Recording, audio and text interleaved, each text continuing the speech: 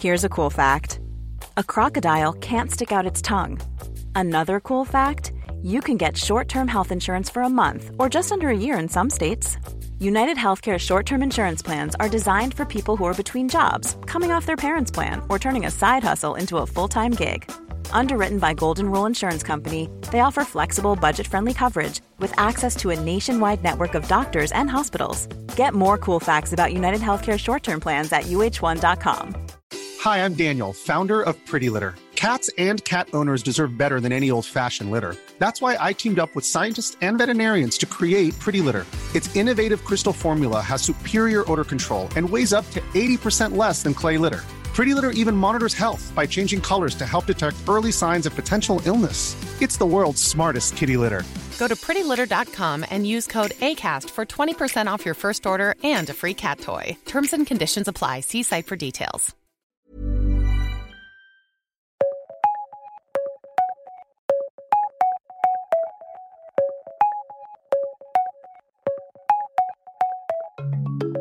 Welcome to The World in 10, your daily update on the biggest stories from around the world, as seen through the eyes of the Times of London.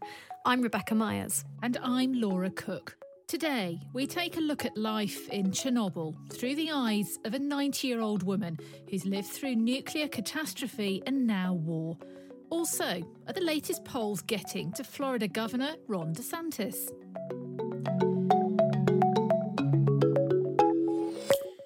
But first, an extraordinary story of human courage and resilience. The story of a 90-year-old woman living in a wooden cottage deep in the forest surrounding the Chernobyl nuclear reactor. And Sunday Times correspondent Louise Callahan has been to the area with a tour guide, and she's been to meet an extraordinary character. So we travelled all around the area. It's a 1,000-kilometre square area, and it's completely empty. And before the Russian occupation last year, Chernobyl used to be a really, really busy place. It was full of tourists. So Oksana took us around, showed us all the things you might have seen pictures of before, like the abandoned Ferris wheel, the mouldering Dodgem cars. And then she said, I want to take you to visit someone that I call Granny. And this was Baba Hanya. And we went into this fairy tale forest of silver birches and fir trees, and it's so beautiful. That's what I hadn't realised about the exclusion zone, was the incredible beauty of the nature there. But some of the fruit which hangs from the trees and the berries which grow in the ground are poisoned. You know, they have radioactive isotopes inside them. So that terrifying landscape, you just can't fail to have an impact when you read this. That's just one part of this article. And then the soldiers digging the trenches into the earth and the horrors of war entering that area too. You know it's happened, but you also find it very hard to imagine as you're reading the article. Absolutely. And Louise has been to a number of incredible, extraordinary places, but I think this character in particular, Baba Hanya, was just such an extraordinary person for her to meet. And she told us a bit about the welcome that Baba Hanya gave to the group when they arrived. We walked through the door and she's this tiny lady, but she was so happy to see us. Her eyes were tearing up. She kept hugging us and saying, I thought you wouldn't come. I thought you wouldn't come. Baba Hanya, she's lived through the Second World War, the nuclear disaster. She's lived through Russian occupation last year. She'd got so used to tour groups coming and people visiting her that I think when that ended, she's just been really alone. And she cooked us so much food. It was more food than we could ever have possibly eaten. But she wouldn't talk to us. So I said, well, Baba Hanya, will you do an interview with me? And she said, only if you drink. So she made this wine from strawberries. I don't know how much radiation it contained. I didn't really think about it. And so when I asked Baba Hanya whether, was she worried about the Russians coming back, she just said, what will be, will be.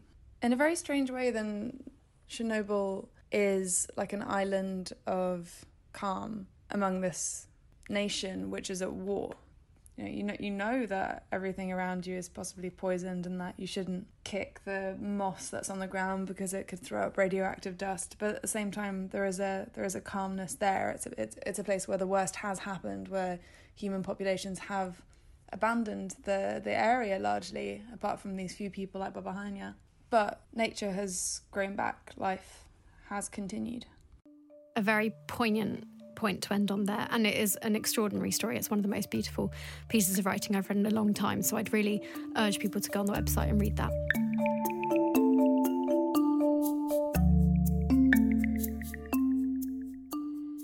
Now to the world of politics, and we catch up with the latest leg of Florida Governor Ron DeSantis' four-country trade mission. He's been here in the UK the past 2 days, and it's interesting to see on this tour how he's been coping with questions surrounding his presidential aspirations. Yes, and it's important to remember that he hasn't actually officially announced that he'll run for 2024 and the Republican nomination, but that hasn't stopped reporters asking him to comment on the latest polls. Our Washington reporter Hugh Tomlinson writes in the Sunday Times how the governor's presidential hopes are at risk of imploding before he even declares he's running.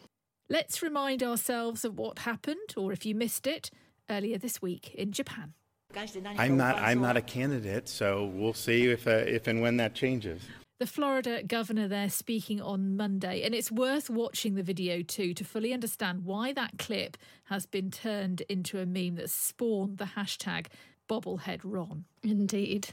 And Hugh writes how even 5 months ago, everything looked very different for Ron DeSantis. He'd been re-elected in a landslide to a second term as governor. At the same time, the party had suffered a string of defeats widely blamed on Donald Trump. In December, he led Trump by 14 points in a Wall Street Journal poll. Last week, the same poll showed him trailing the former president by 13 points. So what went wrong for Ron DeSantis, and can he fix it? He might be trying to attract the wrong kind of support. Hugh spoke to one expert on focus groups who said he's often playing to Trump supporters who are only ever going to support Trump. And his more extreme policies, especially on abortion, might be off-putting for some donors who are looking for a candidate to be more unifying. And he might even have to rein in the bobblehead, as those kind of viral moments are not great for his profile. But definitely one to watch.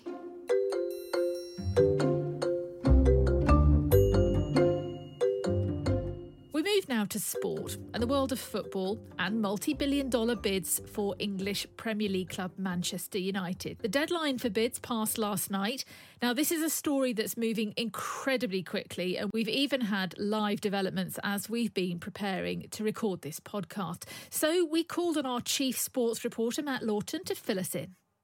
It's been a fascinating 24 hours in this battle to buy Manchester United. The intelligence that we received late on Friday evening was that Sheikh Jassim had bid in excess of £5 billion. However, overnight there has been some scepticism expressed around that from people close to this process. And we believe now that actually the Ineos group, the group led by Sir Jim Ratcliffe, one of Britain's richest men, their valuation is higher. Even though they are bidding only to buy potentially 69%, which is the stake that the Glazer family have in the club, they may also be prepared to actually acquire less and allow two of the Glazer siblings, Avram and Joel, to retain a stake.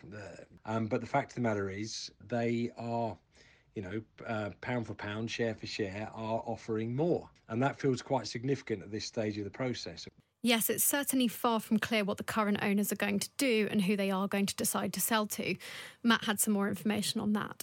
It's now a case of the Rain Group presenting these different options to the Glazers.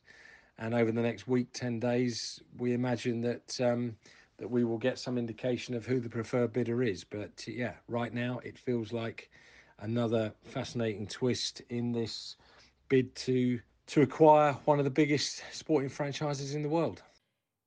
Here in the UK, we're all gearing up for a week of pomp and ceremony for King Charles III's coronation. And around the world, people will be watching too, but there might, just might, be a slight fly in the ointment. That's right. There's an ancient stone, the Stone of Scone. It's been part of every English coronation since it was seized by Edward I in 1296. Legend has it that Scotland's Stone of Destiny is actually Jacob's pillow, where he laid his head and dreamt of a ladder to God. Several other theories do also exist. Writing in today's Times, the history correspondent Jack Blackburn has been telling us how the stone has made it south in time for next week, But there are concerns around its authenticity, with some people thinking it doesn't look like the right one. And there is a legend that when Edward I came to claim the stone, the monks, thinking quickly on their feet, fobbed him off with a fake, and that the original was deposited either in the River Tay or was buried in Dunsinane. Fascinating stuff from Jack there, and let's hope they solve that one before Saturday. That's all for today, but first, a sneak peek at tomorrow's episode for you, and a collection that's going under the hammer which could beat the record for the most valuable jewellery auction in history. Number one item that everybody's talking about is a diamond necklace, an Indian diamond necklace called the Briolette of India. It's made of Indian diamonds, I should point out. It was made by Cartier and then bought by Harry Winston, the jeweller. It was made by Cartier in 1909, and she acquired it a few years ago. Charles Bremner there, previewing the auction of Austrian art collector and billionaire Heidi Horton, who died last June. Thank you for joining us today. And don't forget, if you've enjoyed this journalism you heard on the podcast, you can take out a digital subscription to the Times of London.